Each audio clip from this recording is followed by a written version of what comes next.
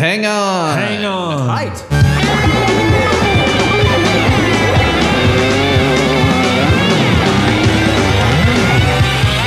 might be a podcast. This might be a podcast. It might be Greg. It might be guest.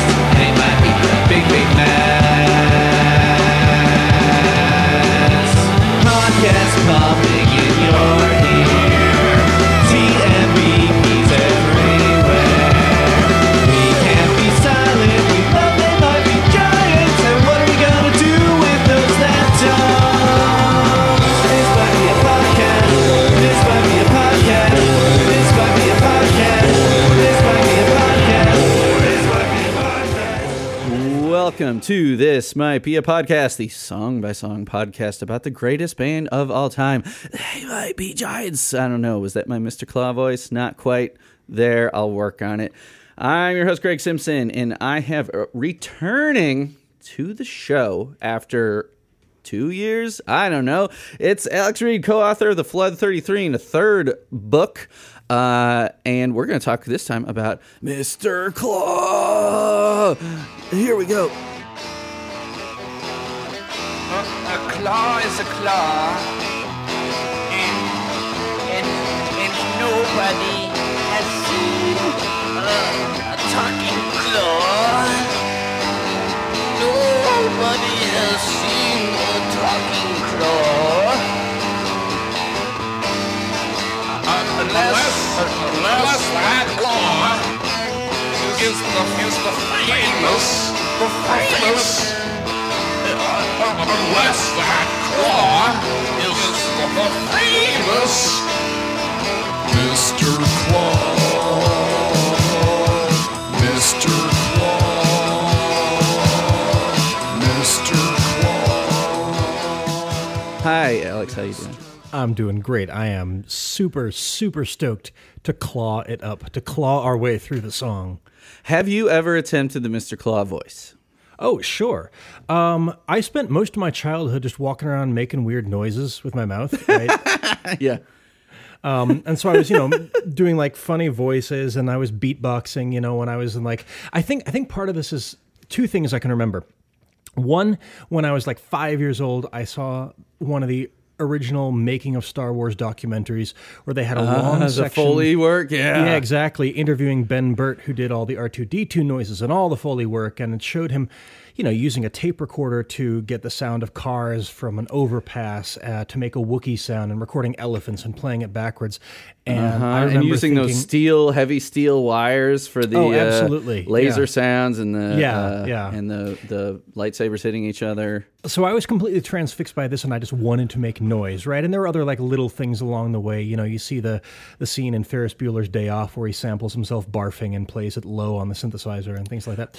Or and also the Cosby Show, the Stevie Wonder episode. Do you remember this? Yeah. And Stevie Wonder was doing all kinds of cool stuff. He also made appearances on like Sesame Street and things like that. But yes, he would always show this off, right? So this was like he the samples mid-80s. Rudy. He samples Rudy saying something, and I was like, like there's a higher and higher, and they're all just like, oh, it's so cool. Yeah, I think he was using a Fairlight synthesizer at the time, and so like that was the the moment for me. Like actually, this is a thing that Flans and I talked about when I was writing the 33 and a third with my friend Elizabeth. Flans was talking about how in the early and mid 1980s, if you had an EMU emulator, if you had an early sampler, none of this idea of like cheesiness or datedness that we now imprint onto it, or for that matter, like vintage cool, none of that was in the air. It was all just straight up futurism, right? He thought that, they were the most futuristic thing in the world, and it wasn't that it was hokey to play with a tape machine in the background. It was that they were the future. And this is actually going to get, I think, a little bit into the Mr. Klaw business in a little bit. But then the other thing is that I got into hip hop music really, really young. I remember. Wait, how old are you? We're around the same age, right? I was born in the final months of 1979. Okay, all right. I'm 81. So you were, so rap existed before you were born, but it was very much in its infancy while you were in your infancy. Yeah, absolutely. So you're getting into like Run DMC era? Yeah, and I remember I remember being in first grade and going to like a talent show, because the whole school would have like a talent show, an assembly where everybody, got up and did a thing.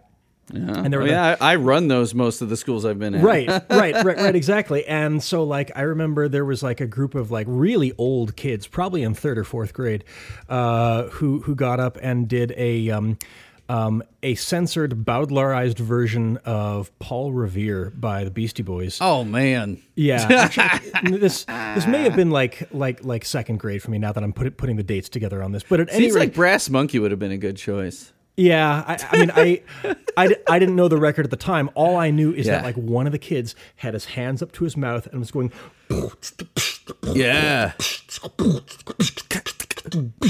And I was thinking, this is the greatest thing. You know, because I'm like neuroatypical. I have ADHD. I've got something that you could maybe characterize as being some sort of like shouts random stuff out kind of thing going on with my brain. I've got my own Tourette's. Yeah, exactly. Cool. So like it's like when I saw somebody doing this one, I'm like, oh, you can weaponize this. You can do something with this. I'm like, yes, this is like everything. It reminds me of The Simpsons, where what is it? Say the.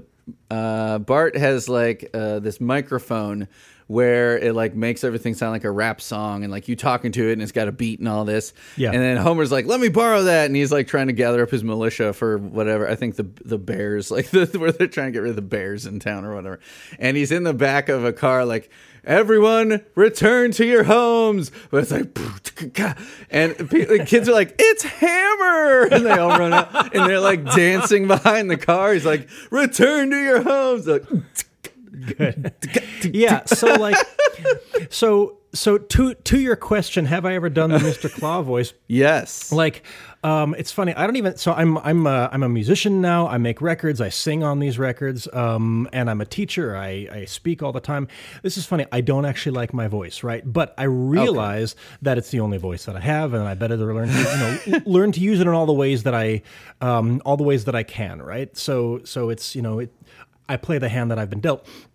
And so, yeah, like all my life, a claw is a claw, right? Or whatever it is. A talking claw. Right. The kind of, total incredulous, or rather incredulity, in that voice. So yeah, I mean, yes, I've done all kinds of, weird voices, unless that claw, unless.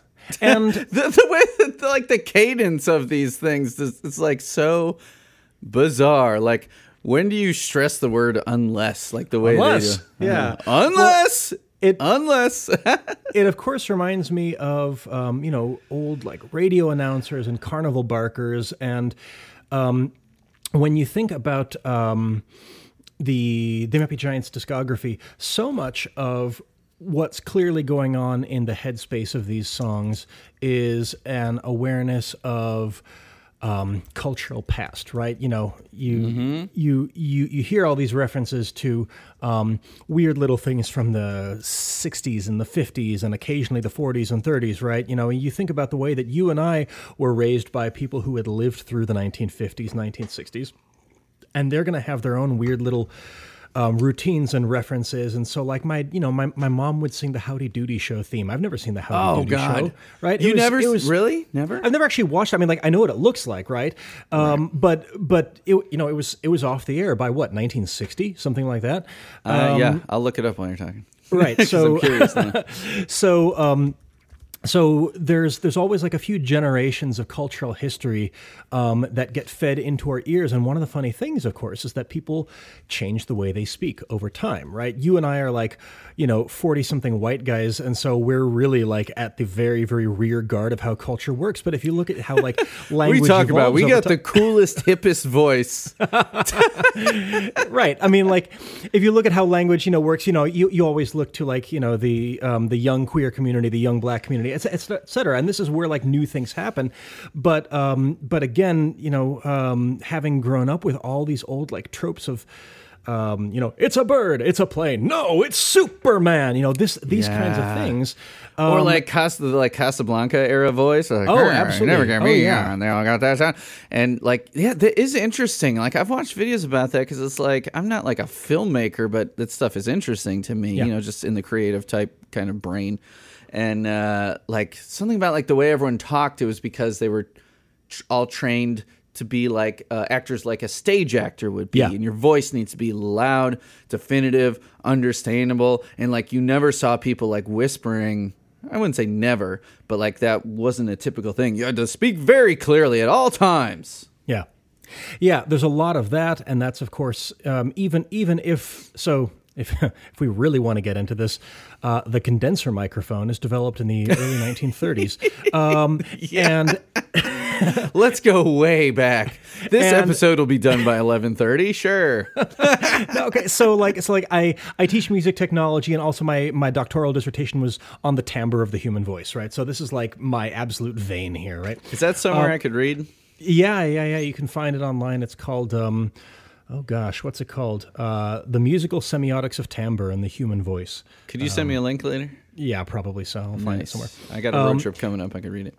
Oh, golly. I'm dorky, too. I mean, I'm dorky enough. Go for I it. teach at the much younger level, but I'm actually starting a new school that has pre-K classes, too. Oh, that's exciting. That's exciting. I'll teach 4-year-olds about the timbre of the human voice. Yeah, I mean, You can. It's like, everyone put your hand on your neck. Yeah. And feel the vibrations. Yeah. Or like, Love it. what happens if you try to say the word like peanut butter sandwich with your tongue stuck to the top of your, top of your mouth as if you were eating a peanut butter sandwich? And then the kids all start laughing. Oh, yeah. What's the joke? I was born on a pirate ship with a bunch of apples. Oh, It sounds like I one. was born on a pile of shit with a bunch of assholes. Yeah, there you go. Yeah, all right. You hold your tongue. Right. Okay. So point being though, Sorry. for yes, everybody was stage actors up until recording, but even then the early recording things were basically you had like a dead membrane and a microphone that you had to just literally vibrate with the sheer volume of your voice. This is why like records from the 1910s and 1920s.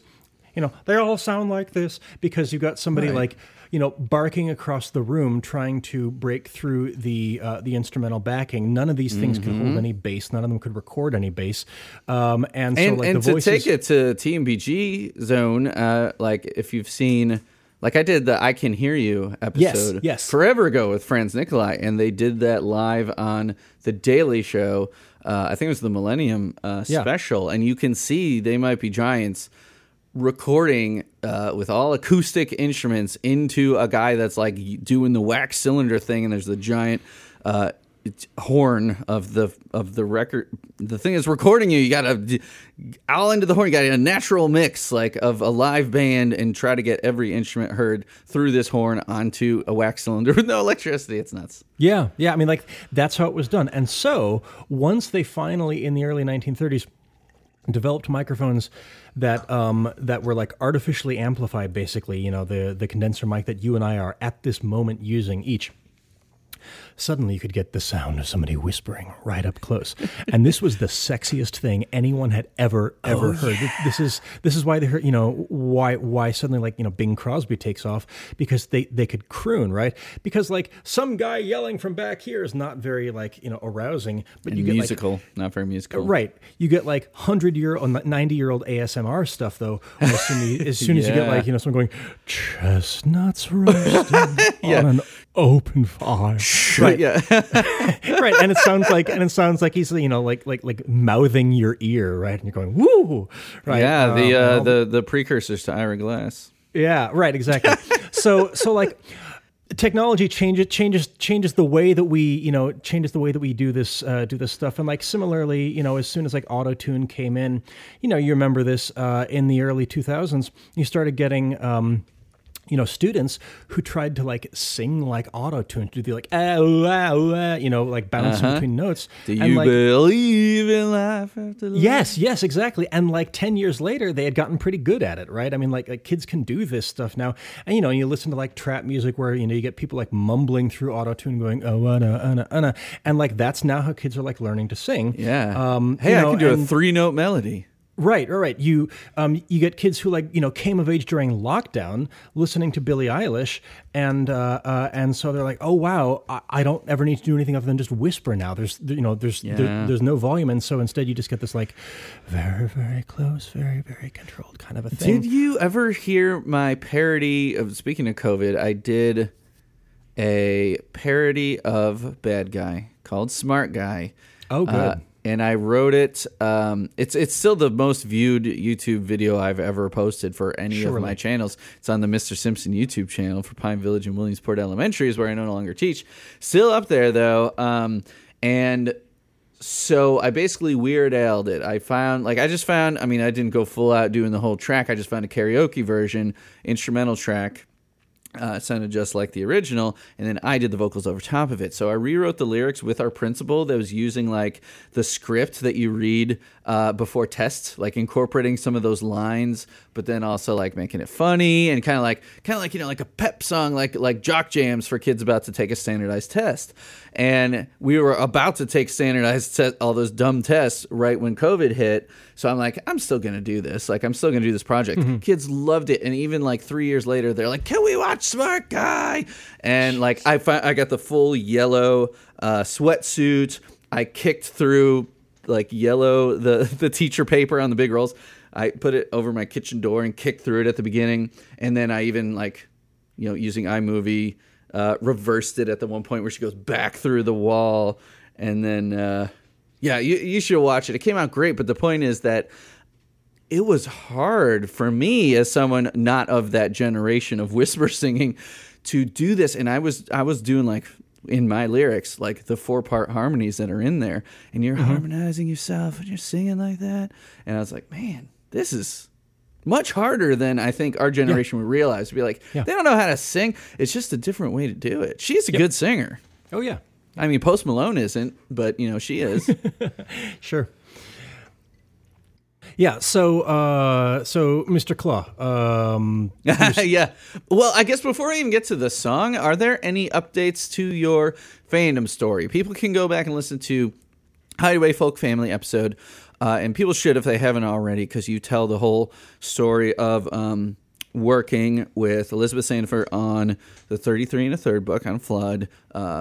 You're meeting in a diner or some sort of restaurant, right, with the Johns, talking to them for a long time, and that whole process. Because currently, you two are the only people that have put out a book about They Might Be Giants, which is crazy for any band that's been around for 40 years. Like, I just got a new Jesus and Mary Chain biography that came out a couple years ago. I'm just starting to read. Really good. And they have a 33 1/3. But how does They Might Be Giants not have, like, a biography? Because you guys were, there's focus on, their whole story. Those 33 1/3 usually do like a quick, like this is how the band formed, and then like the rest of the book is that one album. Yeah. But they don't have like, they should have like a 300-page, biography out.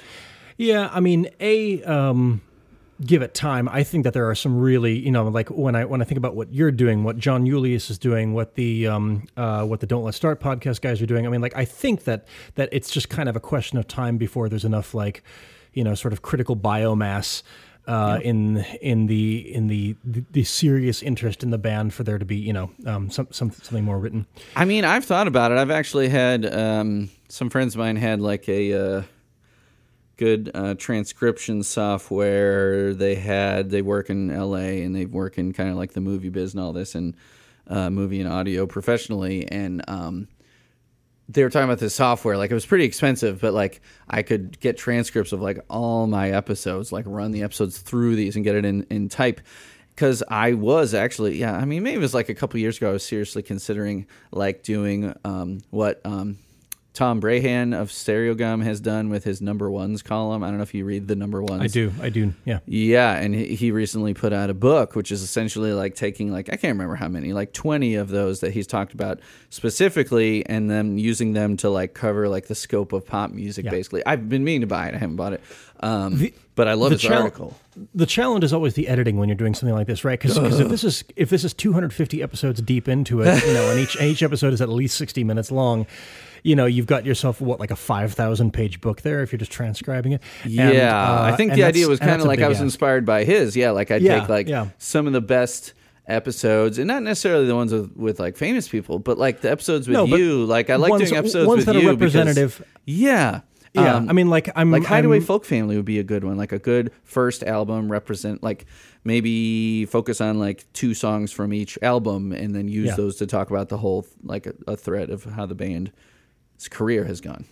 That's kind of what what the new Bono book is, where he takes, I think, 40 songs from U2's back catalog and talks about each of them. Isn't there a Dylan book that's kind of along those lines too? Didn't he put out something recently about songwriting, like his favorite songs? Yeah. Although that's anyhow. Okay, so updates to my fandom. Here's actually a funny thing. I was just hanging out at a game night the other day, and this was a game like board games. Board games, yeah. Cool. We were playing like super old school, like categories kind of stuff, and this was categories. Right. It's a nice simple dynamic. It's great. It's fun. It's creative. You know what has also aged well is Beyond Balderdash. The original Balderdash is too limited, but Beyond Balderdash has aged quite well. Okay, so we were like Taboo is our favorite. we were hanging out playing like random board games, and the we in question here is me and a bunch of my spouse's friends who all work at the Laser and Solid State Physics Lab at Cornell, right? So, a bunch of like real working class folk. Just kidding. A bunch of dumbasses, Right. So we're sitting around, playing goofy board games, and I happen on this day to be wearing They Might Be Giants shirt. I only own one or two of them. This is actually one of the ones that I got from like when they're like, hey, pay $5 and get 3 random t-shirts thing like a year ago. So I did that. I got 3 random t-shirts. One of them I didn't like at all, and the other one I wear, semi-regularly. I'm wearing this one. And this one guy who's playing with us, is kind of looking at my shirt. He's like, They Might Be Giants. Is that a band? I'm like, yeah. They're based out of New York. They were formed in the early 1980s, and I did not say I wrote a book about them, but I just like. I know you hate to be that guy. It's like, right. Actually, yes, they're a band. I said, and he said, yeah, I think that I was a roadie for one of their shows. And I said, oh, really? Tell me about that. And he's like, yeah, I was in college, and I was spending my summer. Sophomore summer on campus at Dartmouth, and I helped them run this one show, and I'm like, wow, this would have been August 1992 because I grew up in Hanover, New Hampshire, and that was the first concert I ever went to, and you and I, right, this guy from the Laser and Solid State Physics Lab, and I met and happened to acknowledge that we were in the same room of 200 people, that's bonkers. 30 plus years ago, which was super, super fun. Just one of these little fortuitous, like little weird happenstance things.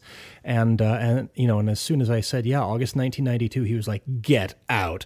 So, that isn't like a major update in my fandom, but it was absolutely a funny little moment of synchronicity, and happenstance. And I love it when things like that happen. Have you seen them? Did you see them on the Flood 30th/33rd anniversary tour? I did. Yes. Yeah.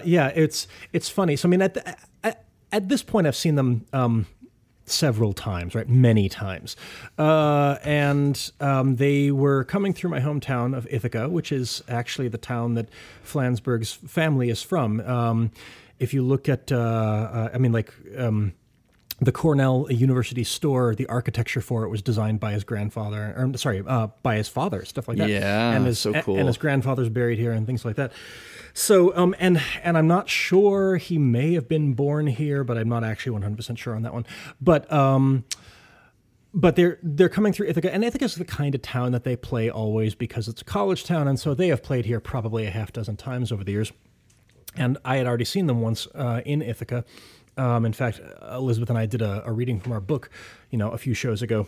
Yeah. This was before the pandemic. But anyhow, last year they did come through town, and it was on a weekend that I wasn't sure if I was going to be around, and I had just been getting over COVID, so I wasn't sure if I was going to be able to make it, so I didn't buy a ticket.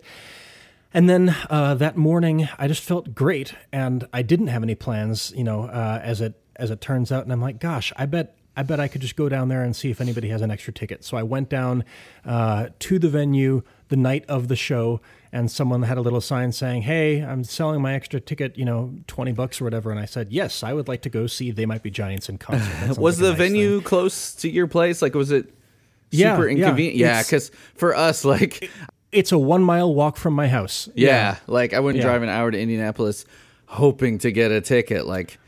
Yep. Pretty safe to say these days that they're scalpers. Yeah, so this was just like a really this was like a super fun thing where I showed up on a total whim. I was like, hey, I'll do this. Yes, I got a ticket. I walked in, and then like 45 seconds after I took my seat, a great seat, they came on stage, and I'm like, great, this is awesome. I love this. Just like being Snatch able to it up walk to. and then it felt so local in a way that rarely do you get to have an experience of a band at that level that feels really local anymore. Yeah. Mm-hmm. And if only there was some way to find out the last time we talked. No, I've just, just off the top of my head, I can't remember. Did Book come out between our episodes? Or did that Probably. come out before? Probably, yeah. I mean, like, I think so. Yep. Yeah, because I don't remember if we talked about Book. Just general, your thoughts about Book as a whole. You dig it? You hate it? Let me remind myself of the track listing on Book here. Book has Dog on it, right? No, that is My Murdered Remains. Oh no. Okay, so like I loved My Murdered Remains. I thought that was quite good. Yeah, all right. Now I'm looking at Book. Oh yes, Book has synopsis for Late Congress. Yes, we talked before Book. I'm seeing it was we talked in like May. It came out in June, the episode of 2021, and then Book came out in November of 2021. So yes, it came out after we talked. Yeah, gosh. I will probably need to give some more time to Book before I feel the same affection for it that I have felt for some of the other records. Isn't that how it goes with every band of every new record of every band that you've loved for your life, where you're like, or I don't know, are there bands that you've loved for your whole life where a new record comes out and you're like, this is the best ever on the first listen? There are, actually. It does happen. Give me an example. Every album is different, but like My Murdered Remains, I loved it instantly, right? I'm trying to be Book felt to me like it felt sad. Book felt sad to me, right? It's a COVID-written album. Yeah. And My Murdered Remains, yes, it's dealing with like mortality and stuff, but it's dealing with mortality, with the pose of, the guy riding the bomb at the end of Dr. Strangelove, waving his hat around. Right, there's a sense of like plowing headlong. Book I like that. Book feels to me a little bit more defeated, and so I'll have to give it another try. Well, let me just tell you this. So yeah, I made a point of when Book came out to like let everyone digest it, and then 2 months, 3 months in, I did a whole string of episodes about Book. I also did a Patreon where we talked about the actual book that came with Book. I don't know, did you get that? The actual book? I've seen it, yeah. Yes, it is pretty cool. I wouldn't say it's essential, but it is very interesting to, like, for super fans, it's essential. I'd say that you should get it. But anyway, so looking through my scores, let me find this string of Book stuff I did. I think If Day for Winnipeg is one of Flansburgh's most creative, inventive, and interesting songs that he's written in like I agree. A decade. I agree. Yeah. Yep. I mean, like, I have absolute favorites on this record. I mean, I like Drown the Clown, and I Can't Remember the Dream, and If Day for Winnipeg, and I like Part of You Wants to Believe Me. Drown the Clown is Zinnia's favorite, and she definitely does not understand the darkness of it, or that it's like pretty obviously a Trump song. Right. And to her, I think she thought like Drown the Clown was like Bozo the Clown, like its name was Drown, a clown named Drown.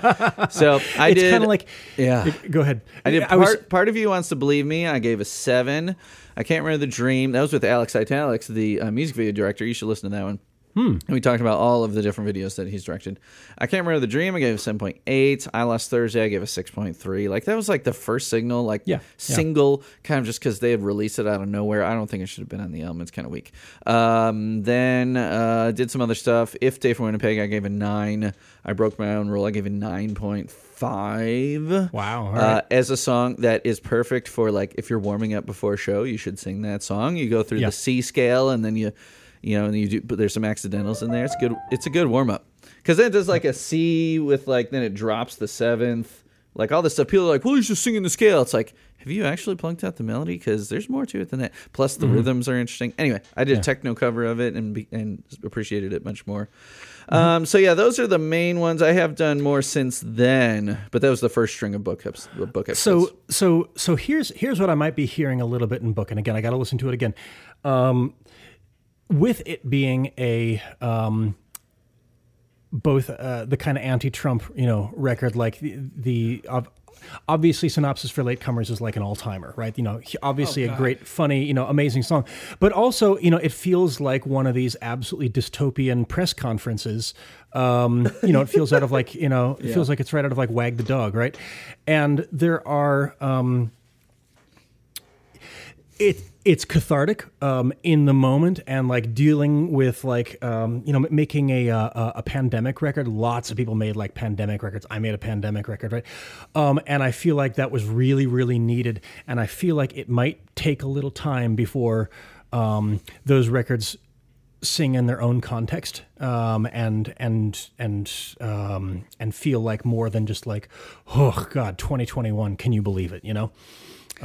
Yeah, it's one of those things where it's like, we look back on like the Summer of Love or like whatever it might be, as like people who love music history, and, you've done a lot of writing about it. I've done a lot of online journalism about it and stuff, a lot of retrospective pieces. Those are some of my favorites to write, like writing about Patti Smith's horses or something and putting in. I did a full CBGB's history thing. I did a David Bowie thing, Punk News, after he died.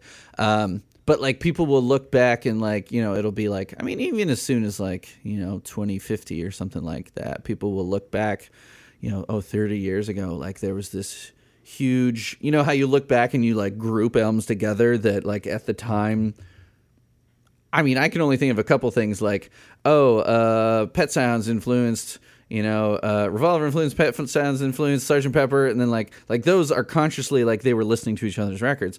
But for the most part, us music journalists like to like define these eras and genres and all this. But at the time, people aren't really thinking about it. While people now will, in 30 years or whatever, look back on the COVID era records and assume that every record that came out in 2020 to 2023 was a COVID record and is about COVID. It's like how we all like think like, in utero, he was saying he was going to kill himself. Like, no, you're just reading into it, I have a feeling that's going to happen. There's our connection from book to Billie Eilish again, right? Exactly. Right, they're both locked down. God. Cool. I love that first Billie Eilish record, though. I'll tell you, so good. That's really the only time in recent memory where I was like hooked into a pop singer, because like I just bucked against pop for my whole life practically. I don't listen to the radio anymore, but that I was like, this is good. The unanimity, the freshness of it, and the number of people from every corner of culture who were behind her when she first broke. That was kind of a special thing. There's a sense of like, wow, everybody somehow can agree on this. Like I heard lots of folks my age saying, well, I don't listen to a lot of pop music except Billie Eilish, right? So that was a whole thing. Yeah, even like Dave Grohl is like, she's the modern Nirvana, and really, right. It is genius. Sure. It's like, because you distill it down for like the TikTok era, where you're like, you got a good beat, you've got strong bass and sub bass, and you've got the melody. Why put anything in between? Sometimes, there's ukulele on a song, or there's some keyboards, but usually the keyboards are just accentuating the melody, or like doubling the melody, or just like adding a counter melody. And then there's not some like big chording keyboard in between or something. It's just like, you got the lows, you got the highs, you got the beat. Like, that's it. And it's kind of genius, because you're like, this is so simple. Any idiot could do it. It's like looking at it like, a Jackson Pollock painting or whatever, where you're like, I could have done that. It's like, well, did you? No. Yeah. Yep. And a lot of that begins, I shouldn't say begins with, but I remember first really noticing and cluing into some of those practices in pop when Lord's first album came out, and Lord is it's very, very easy to draw a line from Lord to Billie Eilish, and I'll be curious to see how it goes from here in her career. I know that she's put out another record and stuff like that. So, yep. It's okay. It's got some cool, it's got a couple bossa nova tracks. Like, it's pretty interesting. Yep. Mm-hmm. It's that sophomore record that a good producer and songwriter will intentionally deviate from what made them popular for a second just to see what they can do in this other realm. And I'm hoping they kind of steer back more to what they did on the first album. But it's one of those interesting second albums. How like Jesus and Mary Chain's Darklands was like, well, people think we need feedback to write good songs, so let's slow it down and tone down the fuzz a little bit. You know, one of those albums. So should we talk about Mr. Klaw's demo, the Frank O'Toole one? Yeah, sure. If we can talk about it with relation to the, to the released version, because of course they're very, very similar, right? Let me drop that in here for the people, and then let's see. They'll notice some stuff, and then we can talk about it. Here it is.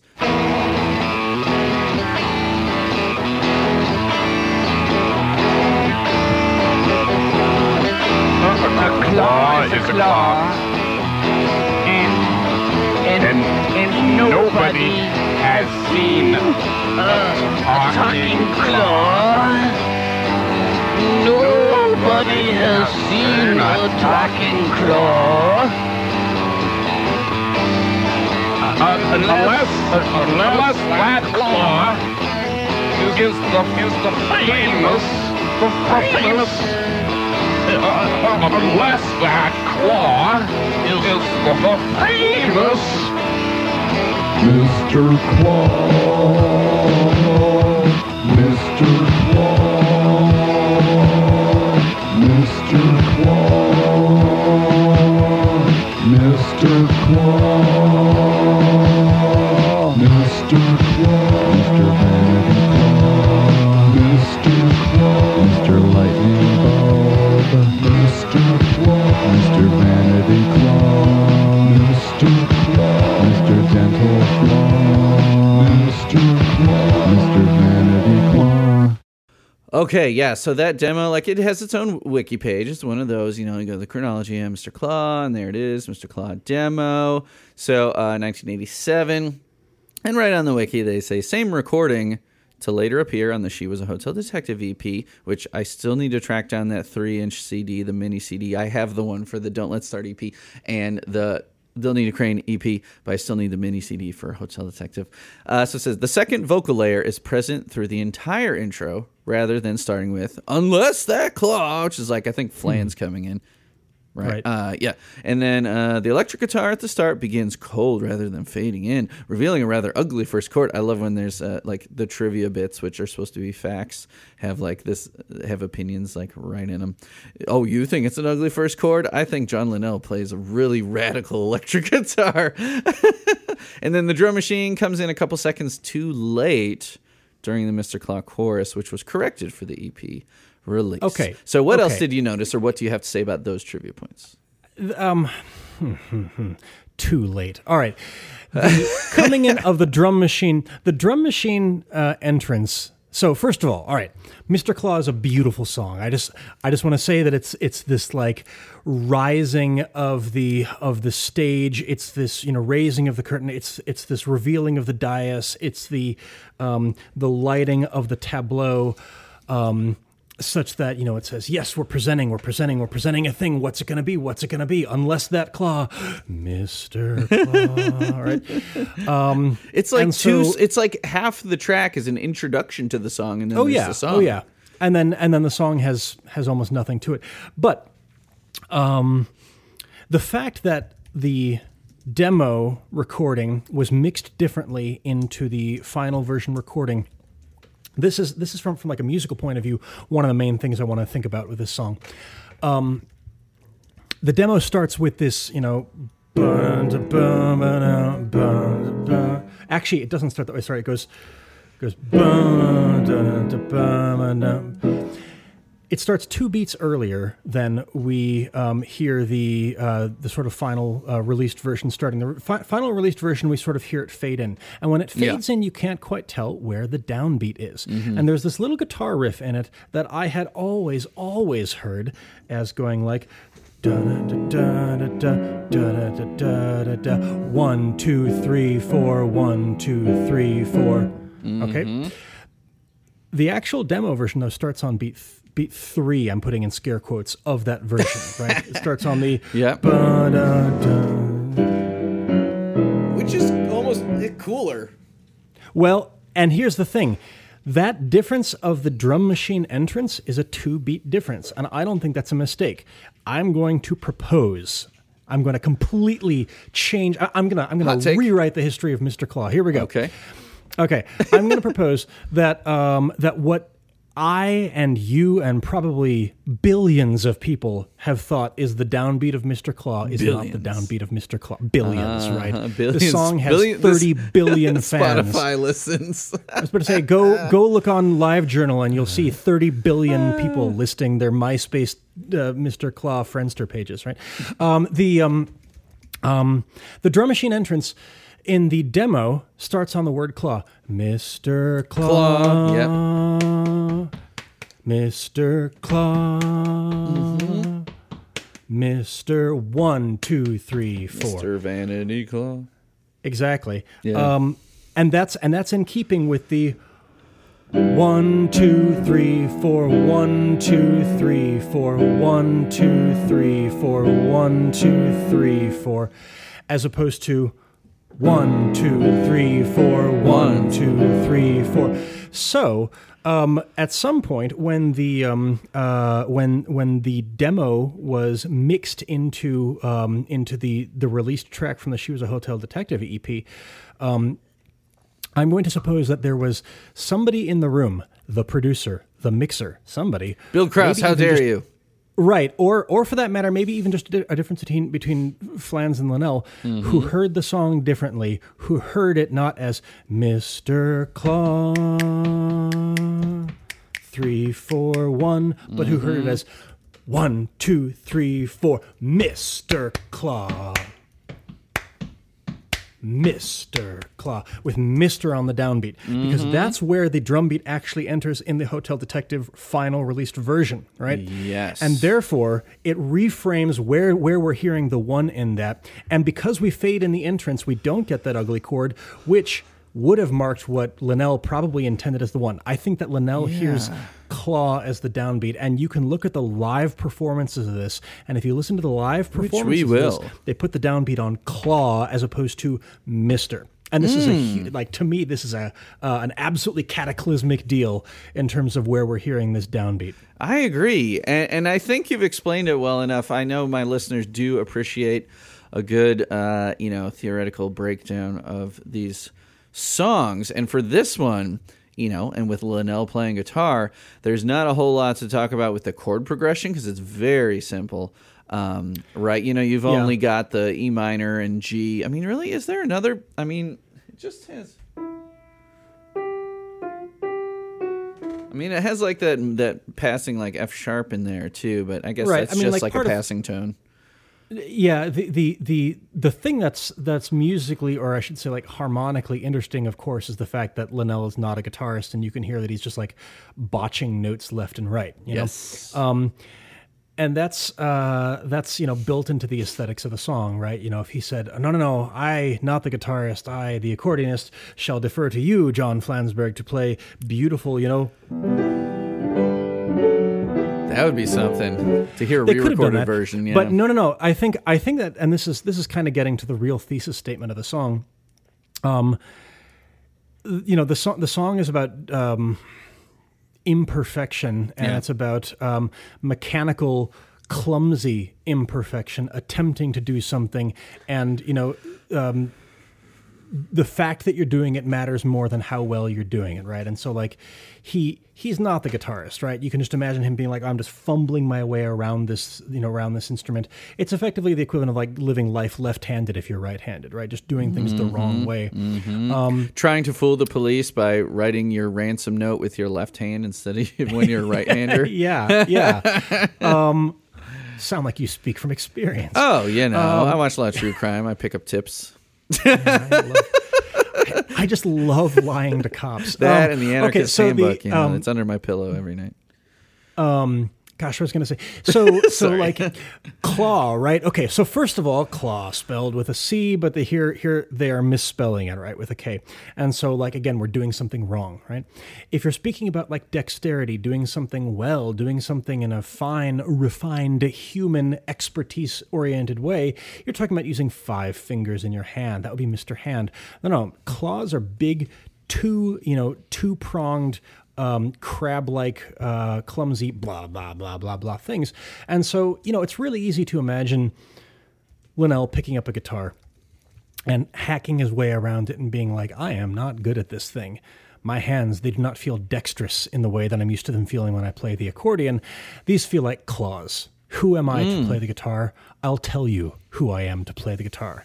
I am Mr. Klaw, Yeah, quick interjection here. The credits say that Linnell is the only person on the track. I mean, I would assume in these early days they seem to collaborate. I mean, they still collaborate, but collaborate more closely as in like, neither, like, I think they were both, like when they wrote this stuff for the Pink Album, the demos, that they were like both single guys or, not in like a serious, they weren't living with anyone. They were like, just spending all this time together and doing the tracks like together in the same room, just like experimenting rather than, hey, I wrote one, you wrote one, let's put our own, let's contribute to each other's tracks.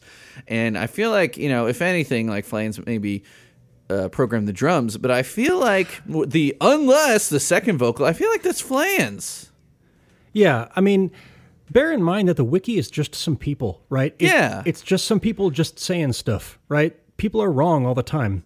To me, it starts out with Linnell, unless that Klaw is Linnell, and then unless is Flans. Yep, I agree with you. I wouldn't bet my house on it, but it sure sounds like it. I think you're right. And I also agree that it's quite likely that Flans could have put in the drum machine, and I know that he was involved with some of the mixing work, which is one of the reasons why I wonder whether there's a whether you could imagine Linnell recording it, intending it one way, and then Flans just hearing it a different way in the mix down, or they are of one mind, and then the producer throws in that extra 4 beats of drum machine or something, or the 2 beats of drum machine. I'm Facebook friends with Bill Krause, and he does usually, like, I'm trying to get him on the show, and he did the Don't Let's Start podcast, and I think that tired him out for years, I guess, because, like, he's like, I don't know, I think I'm over podcasts, so, like, they got a lot of good answers out of him, I know, and he's like, I've given all the answers I can give. But he posts interesting stuff on Miscellaneous Tea Facebook group now and then, and like he has this song list, like this he found this handwritten piece of paper, like of their early song lists, and like there's some alternate titles, all this interesting stuff. So I'll shoot him just a quick Facebook message and be like, what's the deal with the drum machine, Mr. Klaw? Do you remember? Like, why did it get shifted? Why did it get shifted? It doesn't hurt to ask. He might be like, I don't remember. Like, probably that's what he's going to say. The actual drum machine programming itself, going off of, or rather going askew of where the downbeat is, we've got this like open ride cymbal. It's like and it's got this like I think it was like quintessentially like mid '60s cool kind of a sound, which is all over their music, of course. You think about the programming on Minimum Wage or something like that. But that goes hand in hand with the idea of like Mr. Klaw being, I don't know, you could see this as being like the theme music to some spy show, and the Klaw is the Klaw. Here they're riffing on Mr. Ed. I think that's mostly a red herring. I don't think we need to get too deep into Mr. Ed on this, but yeah, the idea that like, yes, this is a cool guy who saunters, and of course the joy of the song comes from the ironic distance between the coolness of the drum beat, and the way that they're selling Mr. Klaw, and the absolute clumsiness of the both the guitar delivery, and then once you're playing the guitar badly and you're thinking, gosh, I'm just playing this thing with freaking lobster claws, right? I'm ridiculous. Zoidberg. Why not Zoidberg? Right. You have again. This desire simultaneously to like oversell it with how you're talking about it, unless that Klaw, right? But also, there's this like sense of the person who's doing this all is just not good at this, right? There's the sense of like the damaged, hence, instead of a claw is a claw or a claw is a claw, of course, but it's like, Yeah, we got to talk Mr. Ed after claw this. is a claw, right? And it starts to sound like someone who's Very labored. right, got some kind of problem that they should talk to somebody It's about. like they're constipated. Yeah.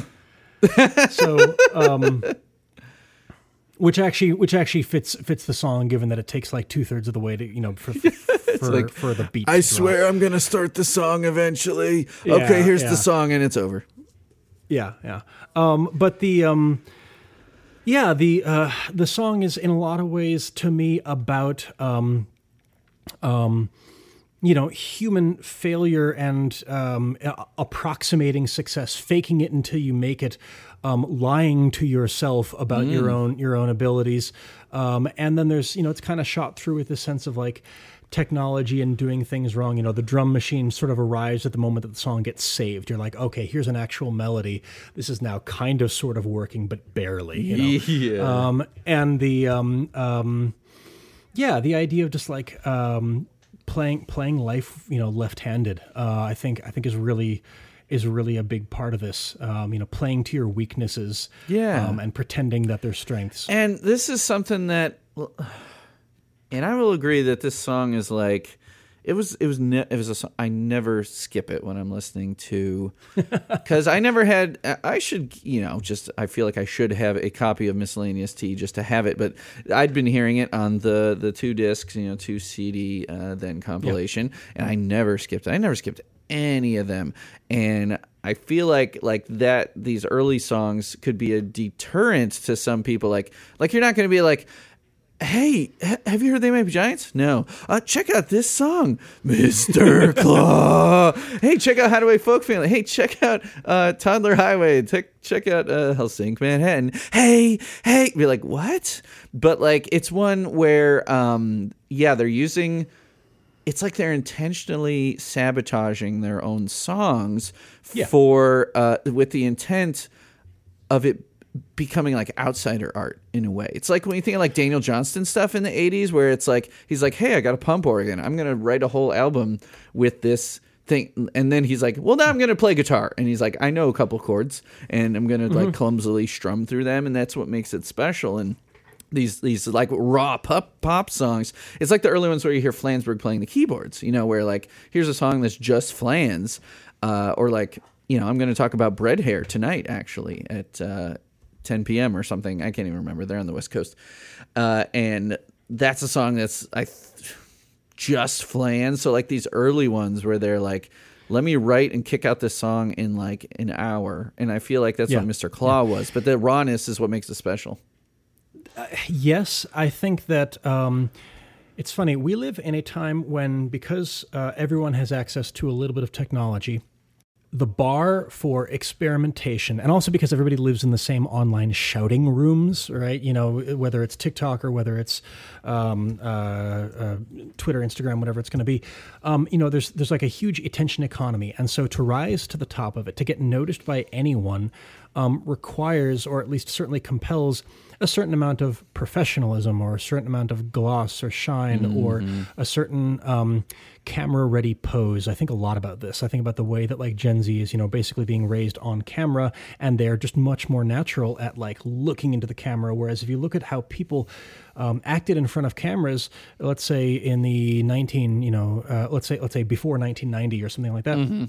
They look kind of guileless, and that guilelessness around media, around recording oneself, around hearing one's own voice, that sense of just like messing around, having a good time, you're doing it for the sheer joy of doing it, or for the sheer surprise because you don't know what it's going to sound like if you play the tape backwards or too fast or too slow. Yeah. That is really hard to find these days. It just seems almost as if culturally we have quote unquote evolved past it, but it also means that there's like lots of pleasures in records by, I'm thinking here of like The Residents, or I'm thinking of like that first Dead Milkmen record, where you hear basically kids messing around, right? Kids messing around, doing weird stuff, and like being quote unquote random, and in a way that was not random. Well, right, but like the way that you say that now is part of this cultural trope, whereas those tropes didn't exist in 1987. There was no sense of, oh, I'm so random, right? In 1987, there's a sense of like, oh, wow, I'm singing Mr. Klaw and this sounds cool. Whereas like if some kid does this these days, A, it would just never make it through the algorithm, right? And B, I mean, like I do my own little versions of this. I mean, like there are a lot of people like you and me who put out music on like Bandcamp or like whatever that we never really expect people to hear. I put out a record the other week of just all recordings of old like Dada manifestos and poetry and things like this. It was called Dada Day. We released it on Father's Day, right? The pun. But and like yeah, 10. I like that. 10 or 20 or 30 people have bought it, and like it's not going to make money. I'm not doing it to get through the algorithm. I'm doing it because it was fun and because I like spontaneity. And so the early They Might Be Giants stuff, like when you read people talking about the really early They Might Be Giants stuff, I think that's a huge amount, that kind of innocence, that sort of outsider, jejune, naive art, right, as they used to call it. You're such an academic. That's yeah, right. Anyhow, it's that's like so much of the pleasure of it. And like if you come to them late, like let's say that your They Might Be Giants is primarily a post John Henry They Might Be Giants. Great, sure. I love that band too, but when I hear that band, I think of the Beatles as much as anything. I think of the Beach Boys. I think of maybe you can latch it on to some other sort of like 90s grungy or sort of retro-y kind of things. Maybe Beck, right? The way that like in the late 90s they were sort of being, I'm thinking about like the whole like Austin Powers jag that they went on, things like that.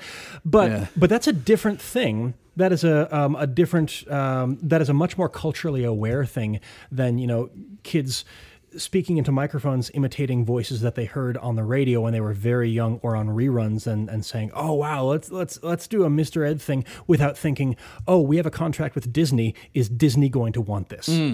Which is where they were by the late 1990s, right? And obviously they've come around a few times, and they have fully encompassed their entire history and how they approach things now. When they do an album of miniatures like Nanobots, that's also cool. But yeah, I guess the joy of Mr. Klaw, which I also never skip, and I think that for me, Miscellaneous Tea was the second record that I ever had of theirs. What was the first? Technically, it was Lincoln. Technically, and, well, I had a dubbed like a third generation dub of Flood, gotcha. Right? And then we bought my sisters, plural sisters, and I all went to the Mall of New Hampshire. Oh, the Mall. Was it a Sam Goody? No, it was a Tape World, which was competing with Record Town, which I just think is like and then 8-Trackville place. Yes, exactly, and like CD Galaxy. Yeah, I love it. Anyhow, so yes, the Mall of New Hampshire in Manchester, New Hampshire, had two music stores in it, and this would have been like 1991 or something like that. And they had Record Town and Tape World, and yeah, we got it at Tape World, and there was Lincoln, and then we got Miscellaneous Tea. And I remember listening, and my sister Robin had like just learned to drive, right? So she was driving us back and this was like a big trip for us. She was probably 16, maybe 17, and she was driving us back from the mall, and it was like a 2-hour drive because we lived in northern New Hampshire, and we were listening to it, and like Lincoln, and I think we bought them both on like the same day, Lincoln and Miscellaneous Tea, and we listened to them both on the car ride back. Lincoln, you can kind of understand quickly, right? I mean, like Anna is just a banger, right? You're like, yes, I'm right on board with this, right? Yeah. Miscellaneous Tea, it starts off with like, what is it? Hey, Mr. DJ, or whatever it's going to be. Which is a banger.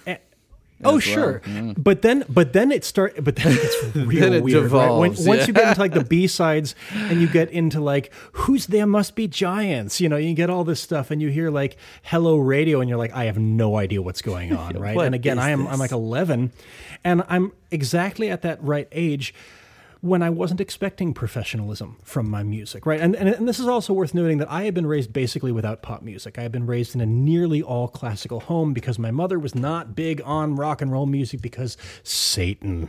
And therefore... Could it be Satan? Yeah, right. Exactly, to take another 1991-ism. Yeah, and so... And so there might be giants, we sort of, they kind of flew under the radar of that, and as you'd imagine they would, which is funny because their politics are actually rather more subversive than a lot of the now quite like trad conservative bands that were popular in the late 80s. Mm-hmm. But yeah, I remember, listening to Miscellaneous Tea and being like, what on earth is happening here? and I loved and immediately related to the fact that it was just messing around. At the beginning of this podcast, I was talking about how I spent my childhood walking around making weird noises. And here you could listen to people like recording things with their answering machine, making weird noises, right? You could listen to, them on All Sync Manhattan. They've got the backwards loop of the guy, I think the fireman, policeman, leaving a message on their answering machine. Mm-hmm. So things like that. And so, Mr. Klaw has a sense of not only is this a song that's just messing around, but it's almost a song about messing around, right? Yeah, it's a song and it's also one of theirs that's not as much inspired by deep cultural, some heavy literary reference or something critically acclaimed. The lyrics are inspired by Mr. Ed, of all things. Yeah. And we haven't touched on that. So Mr. Ed, now you said you hadn't ever watched Howdy Doody, and let me tell you, you nailed it. It went off the air in 1960. It was on from 1947 to 1960. And Mr. Ed was on from, it had 143 episodes of A Talking Horse. January 5th of 1961 to February 6th of 1966. So 61 to 66. And I feel like even young kids would have at least heard of Mr. Ed, or am I wrong? Yeah, of course they would. Everybody knows Mr. Ed, at least in theory. Everyone's heard, didn't. Right. A horse is a horse, of course. And I will drop that in right here. Hello, I'm Mr. Ed. A horse is a horse, of course, and no one can talk to a horse, of course. That is, of course, unless the horse is the famous Mr. Ed. Go right to the source and ask the horse. He'll give you the answer that you endorse. He's always on a steady course. Talk to Mr. Ed. Okay, yeah, good. Continue. I hope I got the key right on that. I doubt that I did 1 in 12. What did you play it in? I just did it in C. And actually, I played A natural, and I should have played on A. Let's see if Ultimate Guitar has the chords. No, let's not. So Mr. Ed, again, this is about a talking horse, and no one has seen a talking horse. I'm Mr. Ed. I don't know how smart Mr. Ed is. I think that Mr. Ed is actually part of his character's deal is that he has what we would call horse sense, right? Wilbur. He's kind of the quote unquote straight man, right? But the point is that it's the equivalent of a dog dancing. It's a horse talking. It's a thing that should not be. Yeah, right? Putting peanut butter on its gums, which you've already mentioned. Putting peanut butter in your mouth to say something, for it to lick its lips and look like it's talking. Horse lips, they are pretty hilarious. I could see how you'd come up with the premise, and kids would love the show. Yeah. And it's it's an easy gimmick, but it's a gimmick, of course, stretched out over 143 episodes or whatever it is, and so it's wow, this is kind of how do you make this happen? What do you actually do with this? You have to at some point give the horse personality and plot. And again, with the Klaw thing, here you are playing the guitar with claws, and at some point, after 143 playthroughs of Mr. Klaw, you're gonna the claw is going to evolve. It's going to become a hand.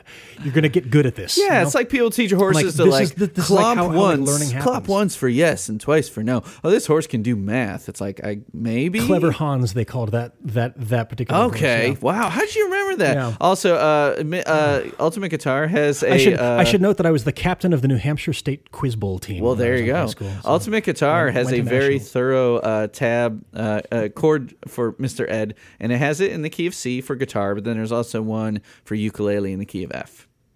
All right, well. But this one's tabbed out it's got G7s, G7 flat 9, G9, G7 sharp 9. This is a complicated chord progression. Yeah. We should do the Mr. Ed theme sung with that melody, with those chords, but replace it with the Mr. Klaw lyrics. Right. A claw is of claw, but then of course you don't really get into. Right. The of course doesn't work. It's like the rhyme isn't even there. Again, if you wanted to get into the sense of the degree to which it's not working, it's not even working as like a parody of Mr. Ed, right? Not it doesn't really. quite. It doesn't quite fit, and that's like key to the song is that it's just like a bunch of things that don't quite fit and they don't quite work. I'm going to go ahead and cut to my chase regarding my other contribution to Mr. Klaw scholarship. This is your next book, right? This is coming out. Clawlership, Mr. Clawlership, yeah. I majored in Mr. Klaw. Thank you very much. I didn't go to Mr. Klaw Medical School for 9 years to be called. I'm an emeritus Klaw. professor of Mr. Klaw There studies. you go. I'm visiting lecturer. Yeah, the release of this is the B-side to Hotel Detective, right? Hotel Detective, right? This is a title song about this woman who's incredible at everything. She is good at everything. She is the ideal, right? You are both in love with her and you want to be her and you are afraid of her, and she is this sublime character, right? I mean, like the Hotel Detective, both in the original and in the sequel where she's a billionaire. Hotel Detective, she is everything that a human can be, right? They are in awe of her. I think that Mr. Klaw, being the B-side of that, is absolutely the inverse of it, right? Mr. Klaw is like, all right, if you have Ms. Hotel Detective, who's great, who's good at everything, here you have Mr. Klaw, who's just the worst at everything. The fucking worst. God bless him, he is trying. Bless his heart. That's what we say in rural Indiana. Oh, bless your heart. Yeah, You're stupid as fuck. Gosh, what... So Mr. Klaw comes out on the Hotel Detective EP in 1988. I'm drawing no causal line here whatsoever, by the way, because Mr. Klaw was clearly written by 87, quite possibly earlier. Who knows? Although, actually, that makes sense that it would probably be written in 87. It doesn't seem like a really old one because if it's Linnell playing the guitar, he was learning in that era. You know, we have videos of him, like, bringing out a banjo on stage And he's stuff playing like that in guitar. 87. Yep. Yep.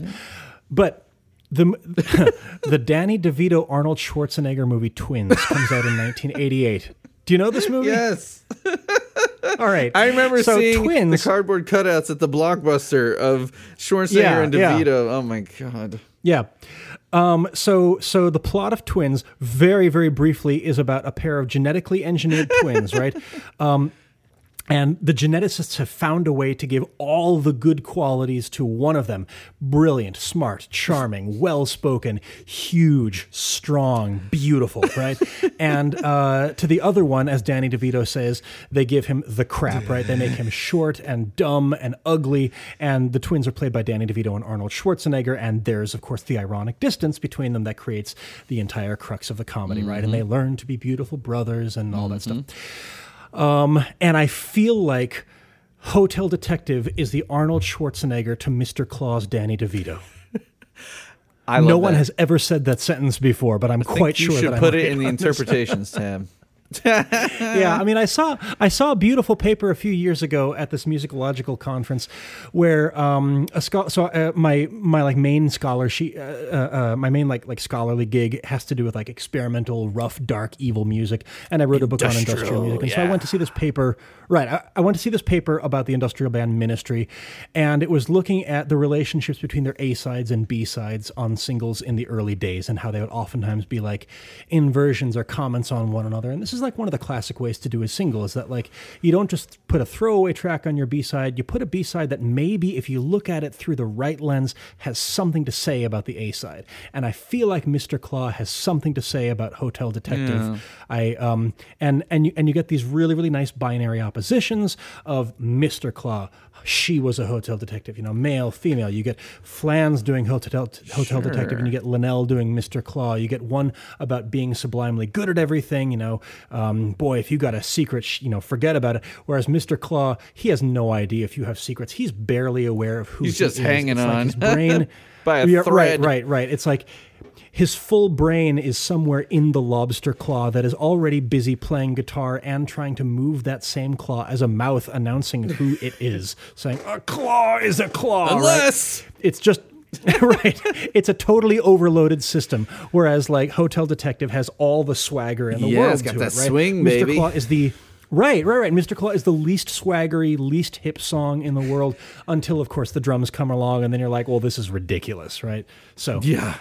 So that's my take. Oh boy, and it's quite a take though. And so I like really in like 90% of my episodes, I don't look at the interpretations tab. But for a song as wacky as this, I just wanted to take a peek. And did you know there is a? I don't even know. I'm looking now. Did you know that there is a photographer from the 50s named Irving Klaw with a K? I'm seeing this And now. he was like the pinup king, is what he was known as.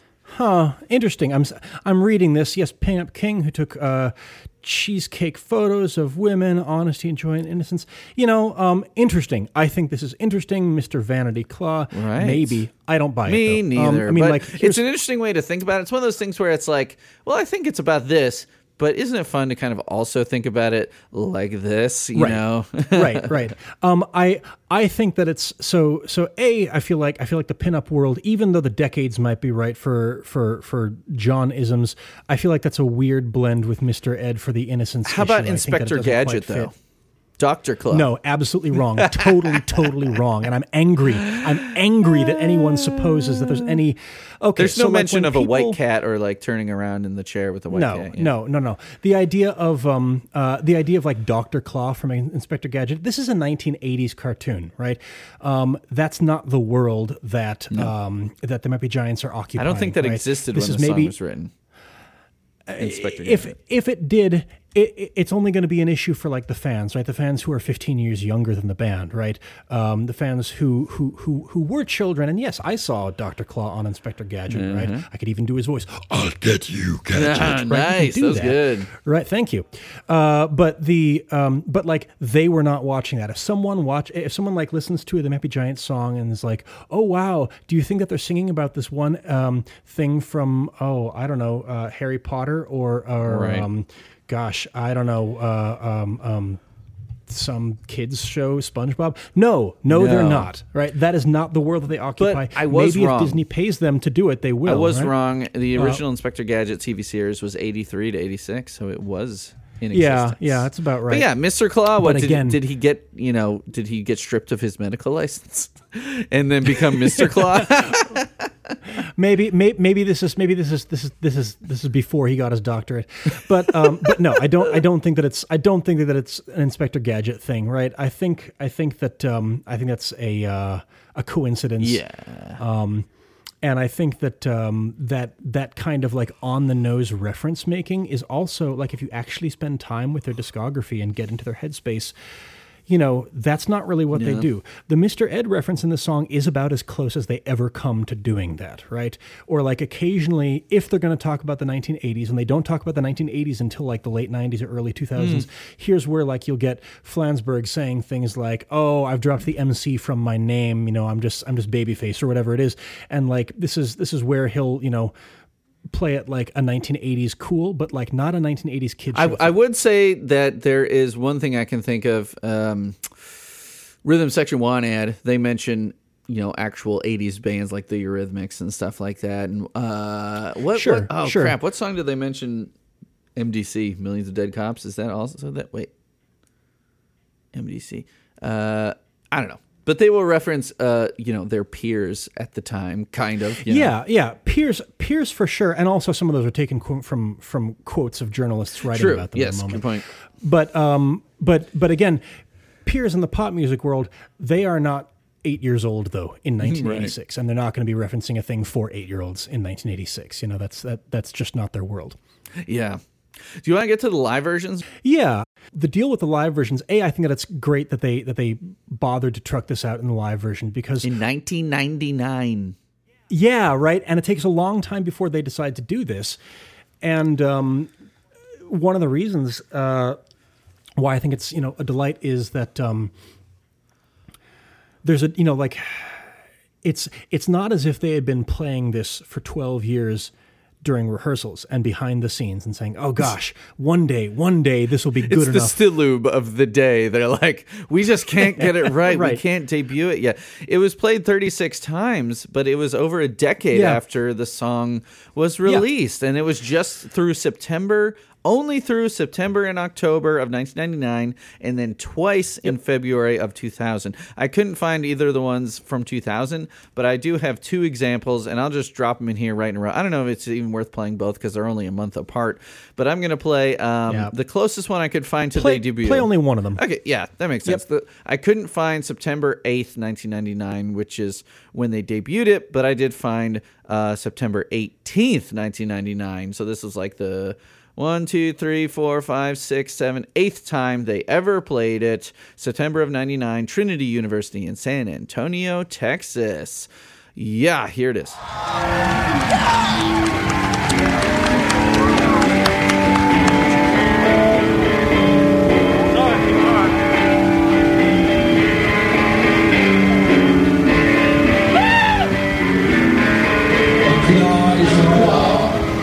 And nobody has seen a talking Klaw. The Klaw is lost, and nobody has seen a talking Klaw unless that's Klaw.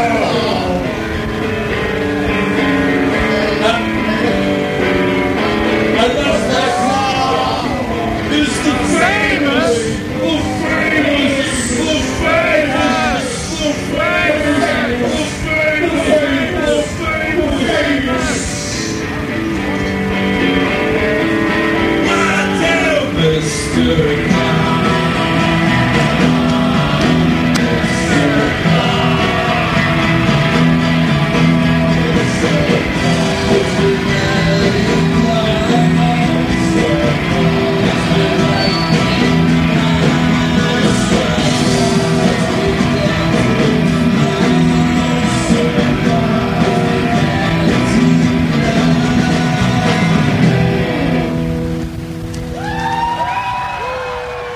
So what do you think about that? I mean, are they playing it as a vanity claw, a novelty claw, a novelty song?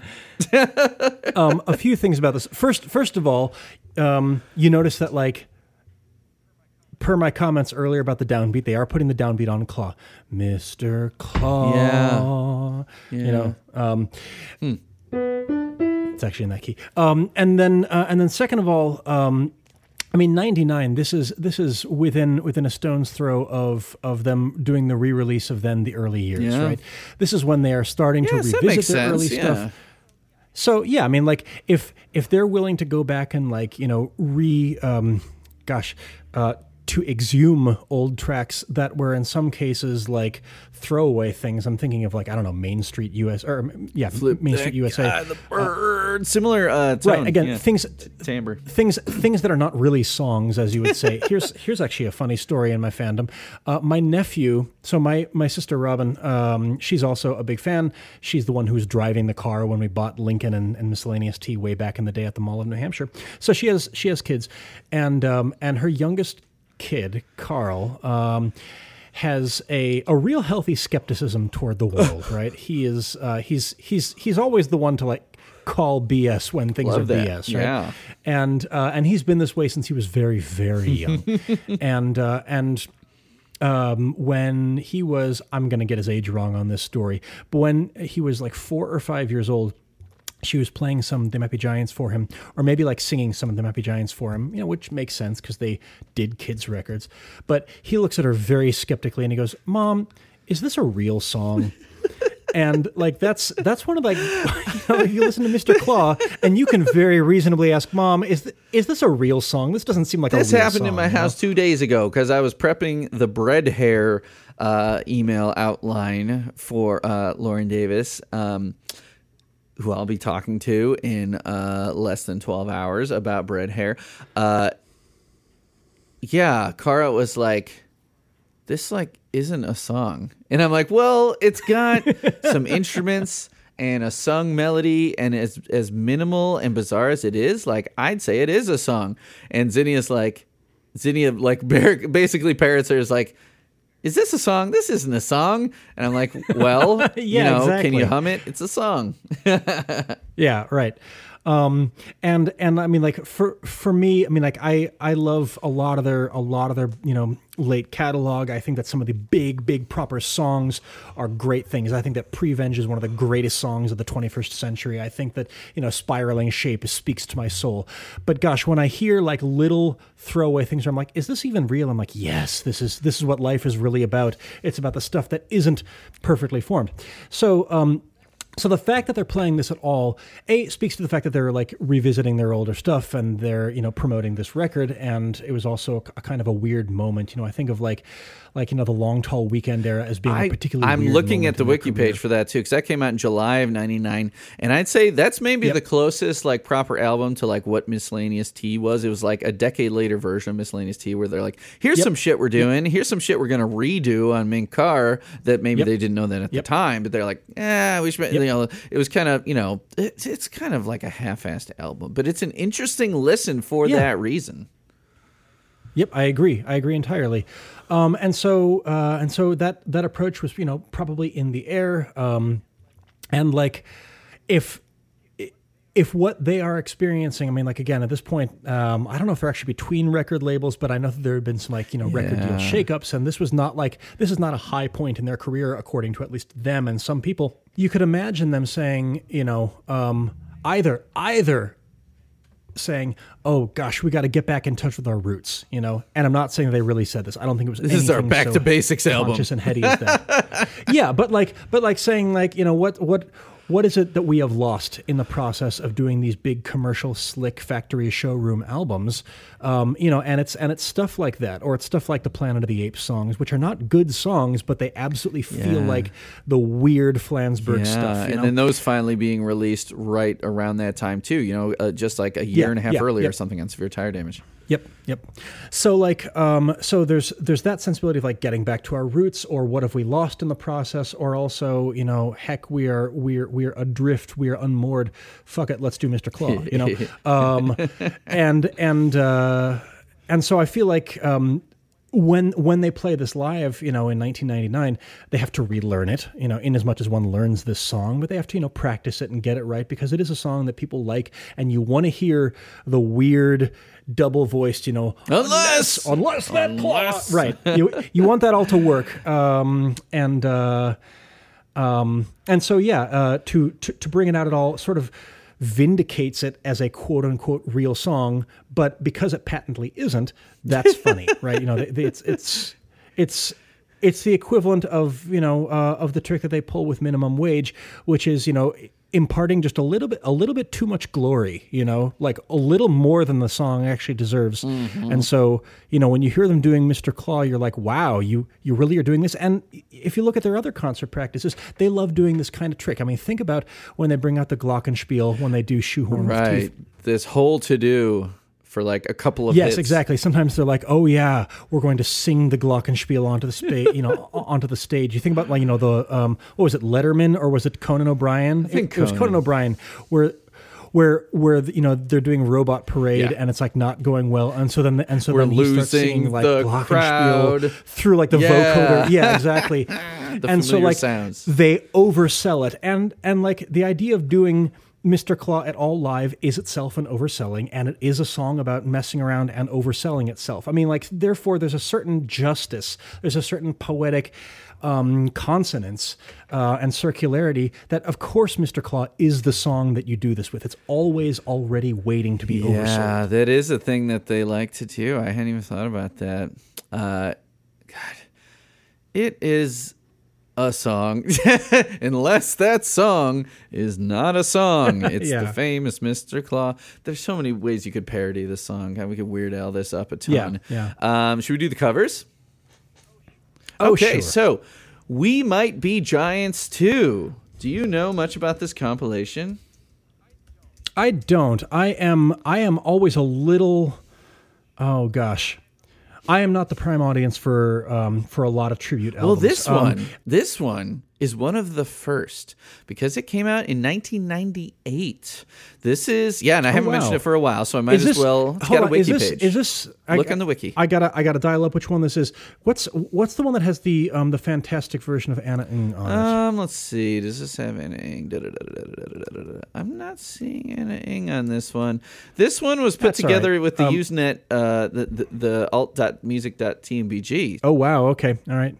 I love the fact that none of these artists are people that I've heard of, and that so I was. They're long dead. No, they're not. You don't know Kyle Caruso? All of them. Someone hunted down every artist on this.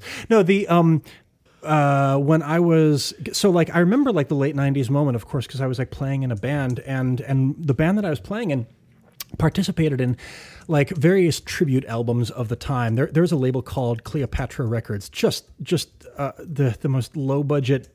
Anyhow, they put out like way too many like bad like goth industrial tribute albums. And we prepped a few tracks for some of these, and we participated in a few other tributes. And so we did one that was on this ridiculous 13 CD box set. Tribute to The Cure, where the idea was that like fans around the world would cover every single song The Cure had ever released at that time, right? And so that's 13 CDs worth. And we did a song for it, and it was fine. But it was like way overblown, and now like you can't find this thing, it'll sell on Discogs for like $500 because Anyhow, it was I find the whole phenomenon endearing and charming. It got a write up and spin. Wow. The idea of like, yes, fans doing their own thing. Again, it has that sort of, like jejune, like, messing around on your own sort of a thing. And I'm happy in certain circumstances, like the one that you and I were talking about earlier, to participate sometimes in this. But like, oftentimes there's a kind of, I'm just not very invested in fandom as a phenomenon. Personally, I am, being 5 years into a show where I do cover sections. Yeah. Have we even played the clip yet? Let me play this. So Skip, the artist is just called Skip. So here's Mr. Klaw.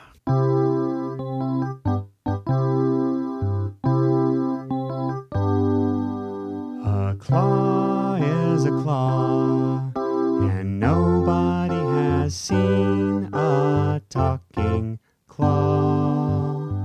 Nobody has seen a talking claw, unless that claw is the famous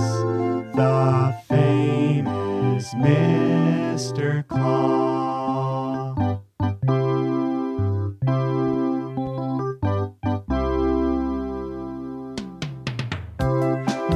Mr. Klaw, Mr. Vanity Klaw, Mr. Klaw, Mr. Lightning Ball, Mr. Klaw, Mr. Vanity Klaw, Mr. Klaw, Mr. Dental Klaw, Mr. Klaw, Mr. Vanity Klaw. So if this was released in 98, this was even before they had started playing it live in 99.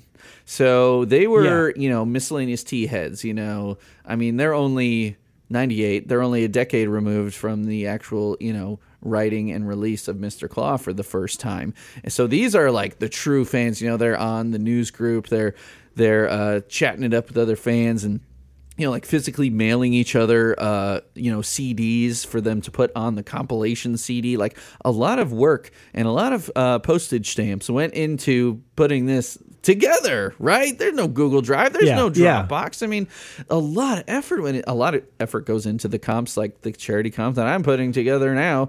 A lot of work, but this is like early MP3 era. Like it's hard. Like, I don't think kids today, they don't realize that they had to walk uphill in the snow both ways to do this compilation. So, it like props to Skip and everyone involved with We Might Be Giants too. It's proper enough that it's got its own page on the wiki. Like, it's got a lore around it. A mystery around it. Yeah.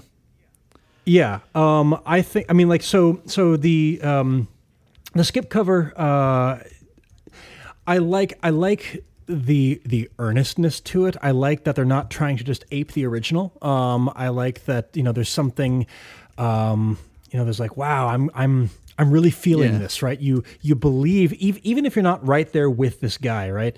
You really believe that he's having a moment. And I think that's like fandom at its absolute best, right? I think that when it's I don't know, performing for itself, which again is fitting with Mr. Klaw, because that's what the song models, right? You know.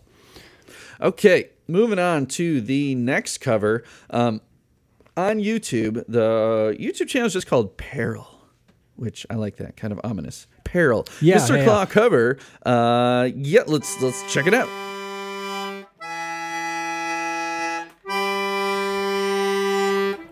A claw is a claw, and nobody has seen a talking claw. Nobody has seen a talking claw unless that claw is the famous. Unless that claw is the famous Mr. Klaw. Mr. Klaw. Mr. Klaw. Mr. Klaw.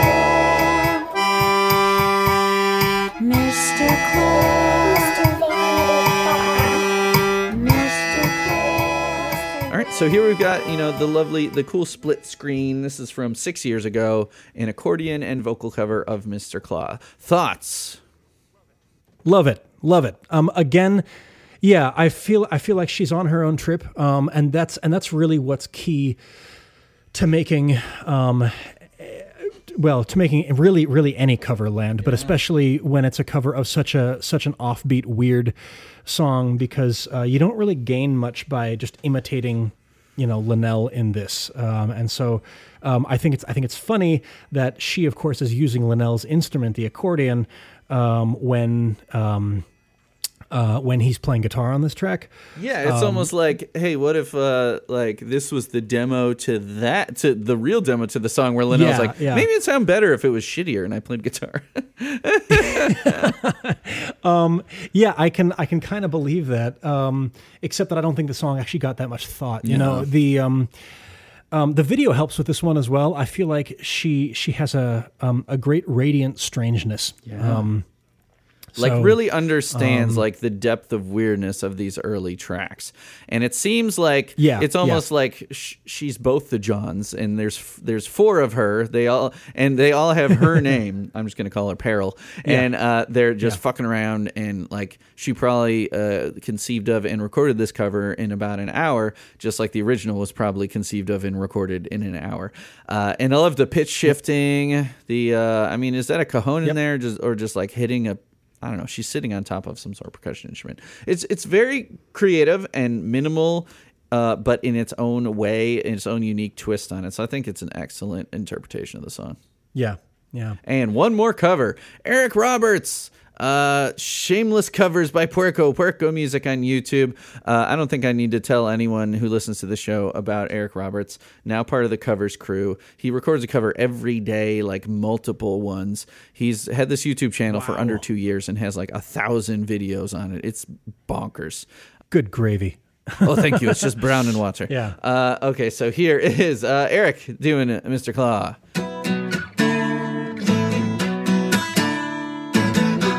Claw is a claw. No one has seen a talking claw. No one has ever seen a talking claw.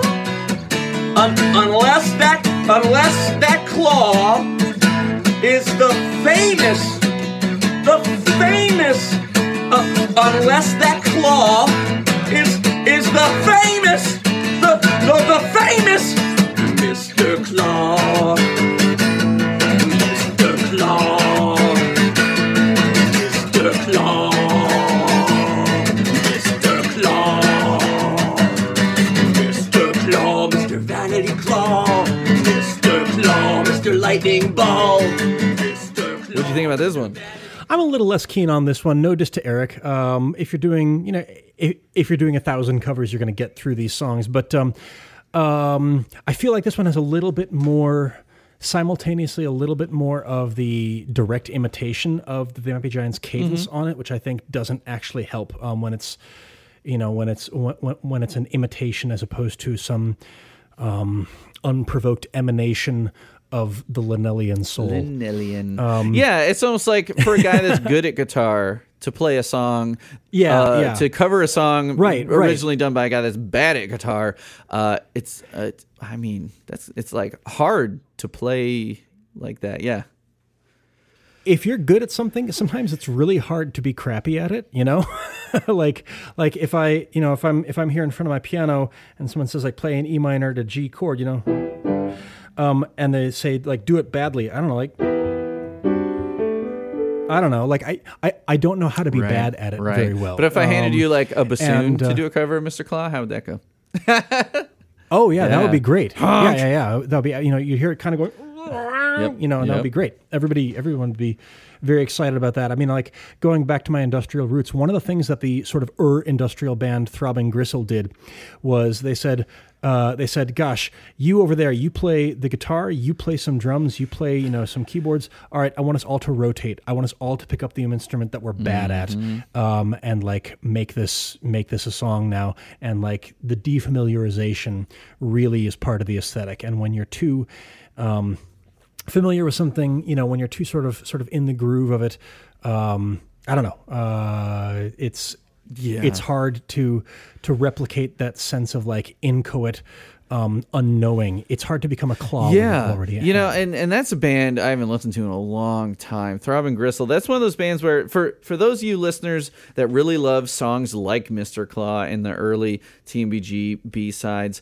and stuff like The Residents. I mean, anything that's just really out there, I would highly recommend Throbbing Gristle and bands of that ilk. Like I remember reading, what book was it? As Rip It Up and Start Again.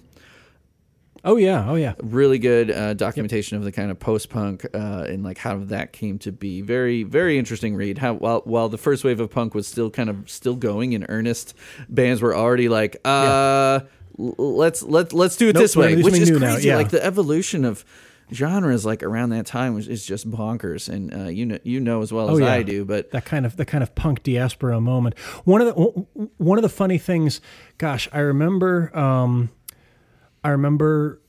somebody built some tool online that was basically designed to like you'd give it two different musicians and it would find you like the best connecting musician between them. It would find you like some artist that was like the 50% split mark, right? Yeah. And I remember taking like when I first saw this tool, I'm like, okay, I'm gonna throw in like on one hand, I think I put Throbbing Gristle and They Might Be Giants as like two things on there because they're both things that I'm deeply invested in, right? Like the super dark and like the super goofy. Yeah. These are like kind of who I am.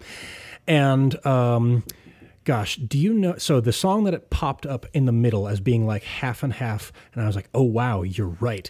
There was a project in the 80s by Don Was, the brother, or Don Was and his brother. He was a producer called Was Not Was. Do you know this? Do you know this band? I do not. Their biggest hit that you've probably heard was a song called Walk the Dinosaur. It's like boom, boom, shakalaka boom, boom, boom, shakalaka boom, boom. Everybody up, get on the floor. Okay. Everybody walk the dinosaur. Yeah. Man. Right. Like novelty song from like 1988. It's kind of dumb. But they have this song that shows up. They have a song that shows up on the soundtrack to the Christian Slater movie Pump Up the Volume. The song is called I'm in Jail. And it's this like really, really like aggressive, sneering, like distorted vocal. It's got this weird like industrial beat in the background that almost reminds me of like I'm deaf or like Become a Robot. And it's this guy going like, Dad, I'm in jail. I like it. Guess where I am? I'm in jail. Cool. And it's this weird thing. And it's like, this is absolutely halfway between like Genesis Peorage and John Flansburgh. And it works great. Anyhow. Nice. I think that kind of defamiliarization, playing the wrong instrument, I think that that's a really important part of or at least a kind of earnestness. I think that those are really important parts if you're going to attempt to cover Mr. Klaw.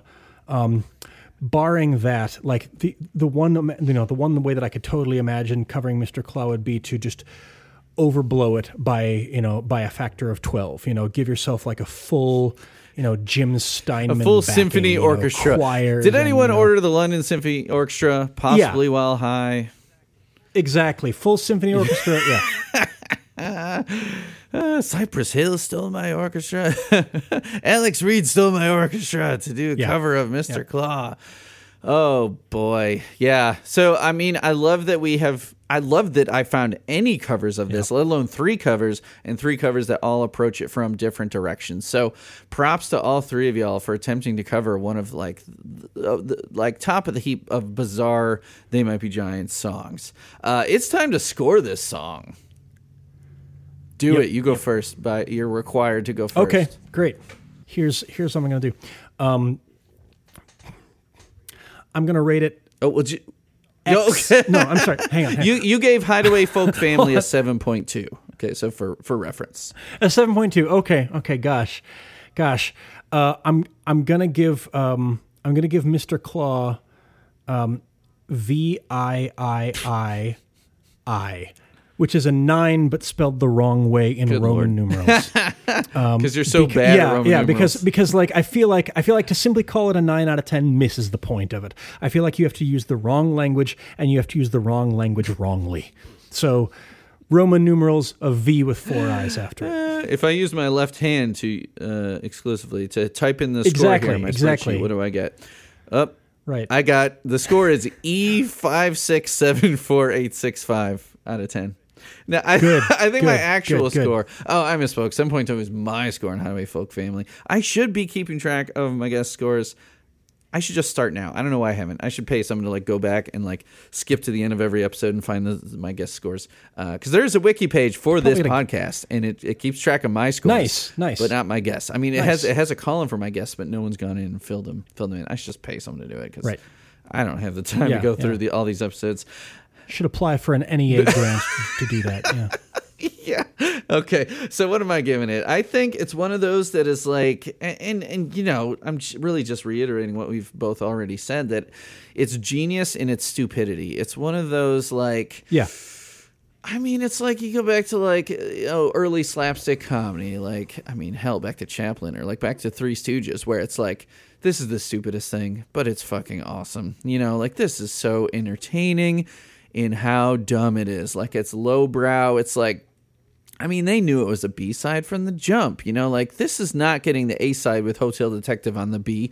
Never would it do that. And they knew that and they realized it. I love how you compared the tracks and I would love to know or get confirmation that they were, you've got a woman and a man, woman's got her shit together, good at, I don't suppose that they ever actually thought that, right? I don't think that they said like, oh, we're going to do it like this. Subconsciously. I always divorce authorial intent from meaning. I just think that it just acts like that. Well, it's one of those songs where like, if I was a new They Might Be Giants fan and like, let's say Book was the very first thing I ever heard, or like even something like Join Us was like the first album I ever heard. Slick, very good album, but modern production, the modern quintet of the band. And then I heard Mr. Klaw, I'd probably be like, I appreciate it, but I'd still think it's like a 3 and I'd skip it. It was a song I never skipped, so I have more appreciation for it than most, but I think looking at it objectively rather than subjectively, I think it's probably, like a 6. I think kind of combining my subjective and objective as a critical, like music journalist, and it's all about ethics and music journalism, obviously. And then like my childhood or like teenage take on the song, combining them, like the critic in me might be like, it's kind of stupid but cool. I'd give it a 5. And then my younger self might be like, oh, it's 7. It's not a Don't Let's Start or an Anna Ing. It's a 7. So that I'll meet him in the middle at 6. Yeah. Here's the thing that I'll note about that. First of all, your score is completely fine. Completely, I'm here appearing as a guest on your podcast to say that I approve as some guy of your podcast judgment, and now you can finally rest easy. But second of all, because this song is about emergence, the emergence of Mr. Klaw, figuring oneself out, faking it until you're making it. I feel like there's no way to treat it objectively. It is about subjectivity. The subject is the object in Mr. Klaw.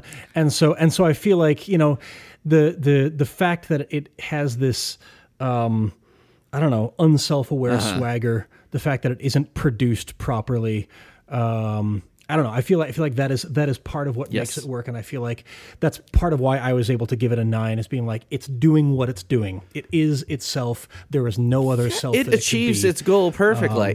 Perfectly. Its goal is to kind of sound like crap. So it gets a 10 out of 10 for that. I mean, they didn't give Linnell the guitar to like knock out like a perfect 80s power pop song. No, they gave it to him to make Mr. Klaw, and they made Mr. Klaw the way it should have been made. And a slick cover of this song would totally just undo the whole point of it. And with that, Alex, what do you have to plug these days? Oh gosh, a few things. One, I am always working on my music with my main music project called Seeming, Seeming. We did a record a few years ago called The Birdwatcher's Guide to Atrocity, and we're working on our 4th album right now. Nice. It's going to be great. It comes out on Artifact Records at some point. And that's the Swedish label? I am...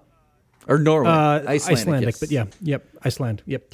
2, I write books, so I think that you and I probably talked about Laurie Anderson last time, and I had probably been working on my Laurie Anderson book. That came out about a year and a half ago. It is a whole book about her album Big Science from 1982. It's I'm really, really proud of this book, and I feel like it says a lot of really interesting, kind of important things, not just about her music, but about the 80s, and about media in general. And 3, I have recently taken up a project with my my colleagues Meredith Collins and Christy Tomacek called the Aegis Archive. This is, to my knowledge, the world's largest archive of goth and industrial zines. Can you say that again, and how do you spell that?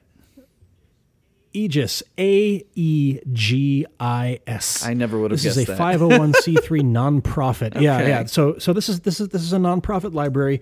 We're just getting started, but we've got a few thousand pieces of ephemera from subculture of the 80s and 90s. You can find us at aegisarchive.org, and that is what I've got to plug. You'll hear more from us, but if you want to, check us out, you can go to that website, or you can follow us on social media, where we're just listed as the Aegis Archive everywhere. Amazing. Yep. All right. Yeah. Let's cap it off. I kept you a half hour later than we thought, cool. But Mr. Klaw deserved this much discourse and discussion. I think so. Yes. Yeah. You were the perfect person to have on for this episode. So thanks for coming on again. Thank you. You may pick another song to do. If you want to reserve one for next year or something, and we'll talk shop again on weird Team BG songs. Great. All right. Thank you. Take care. Yeah. Mr. Klaw. Mr. Van.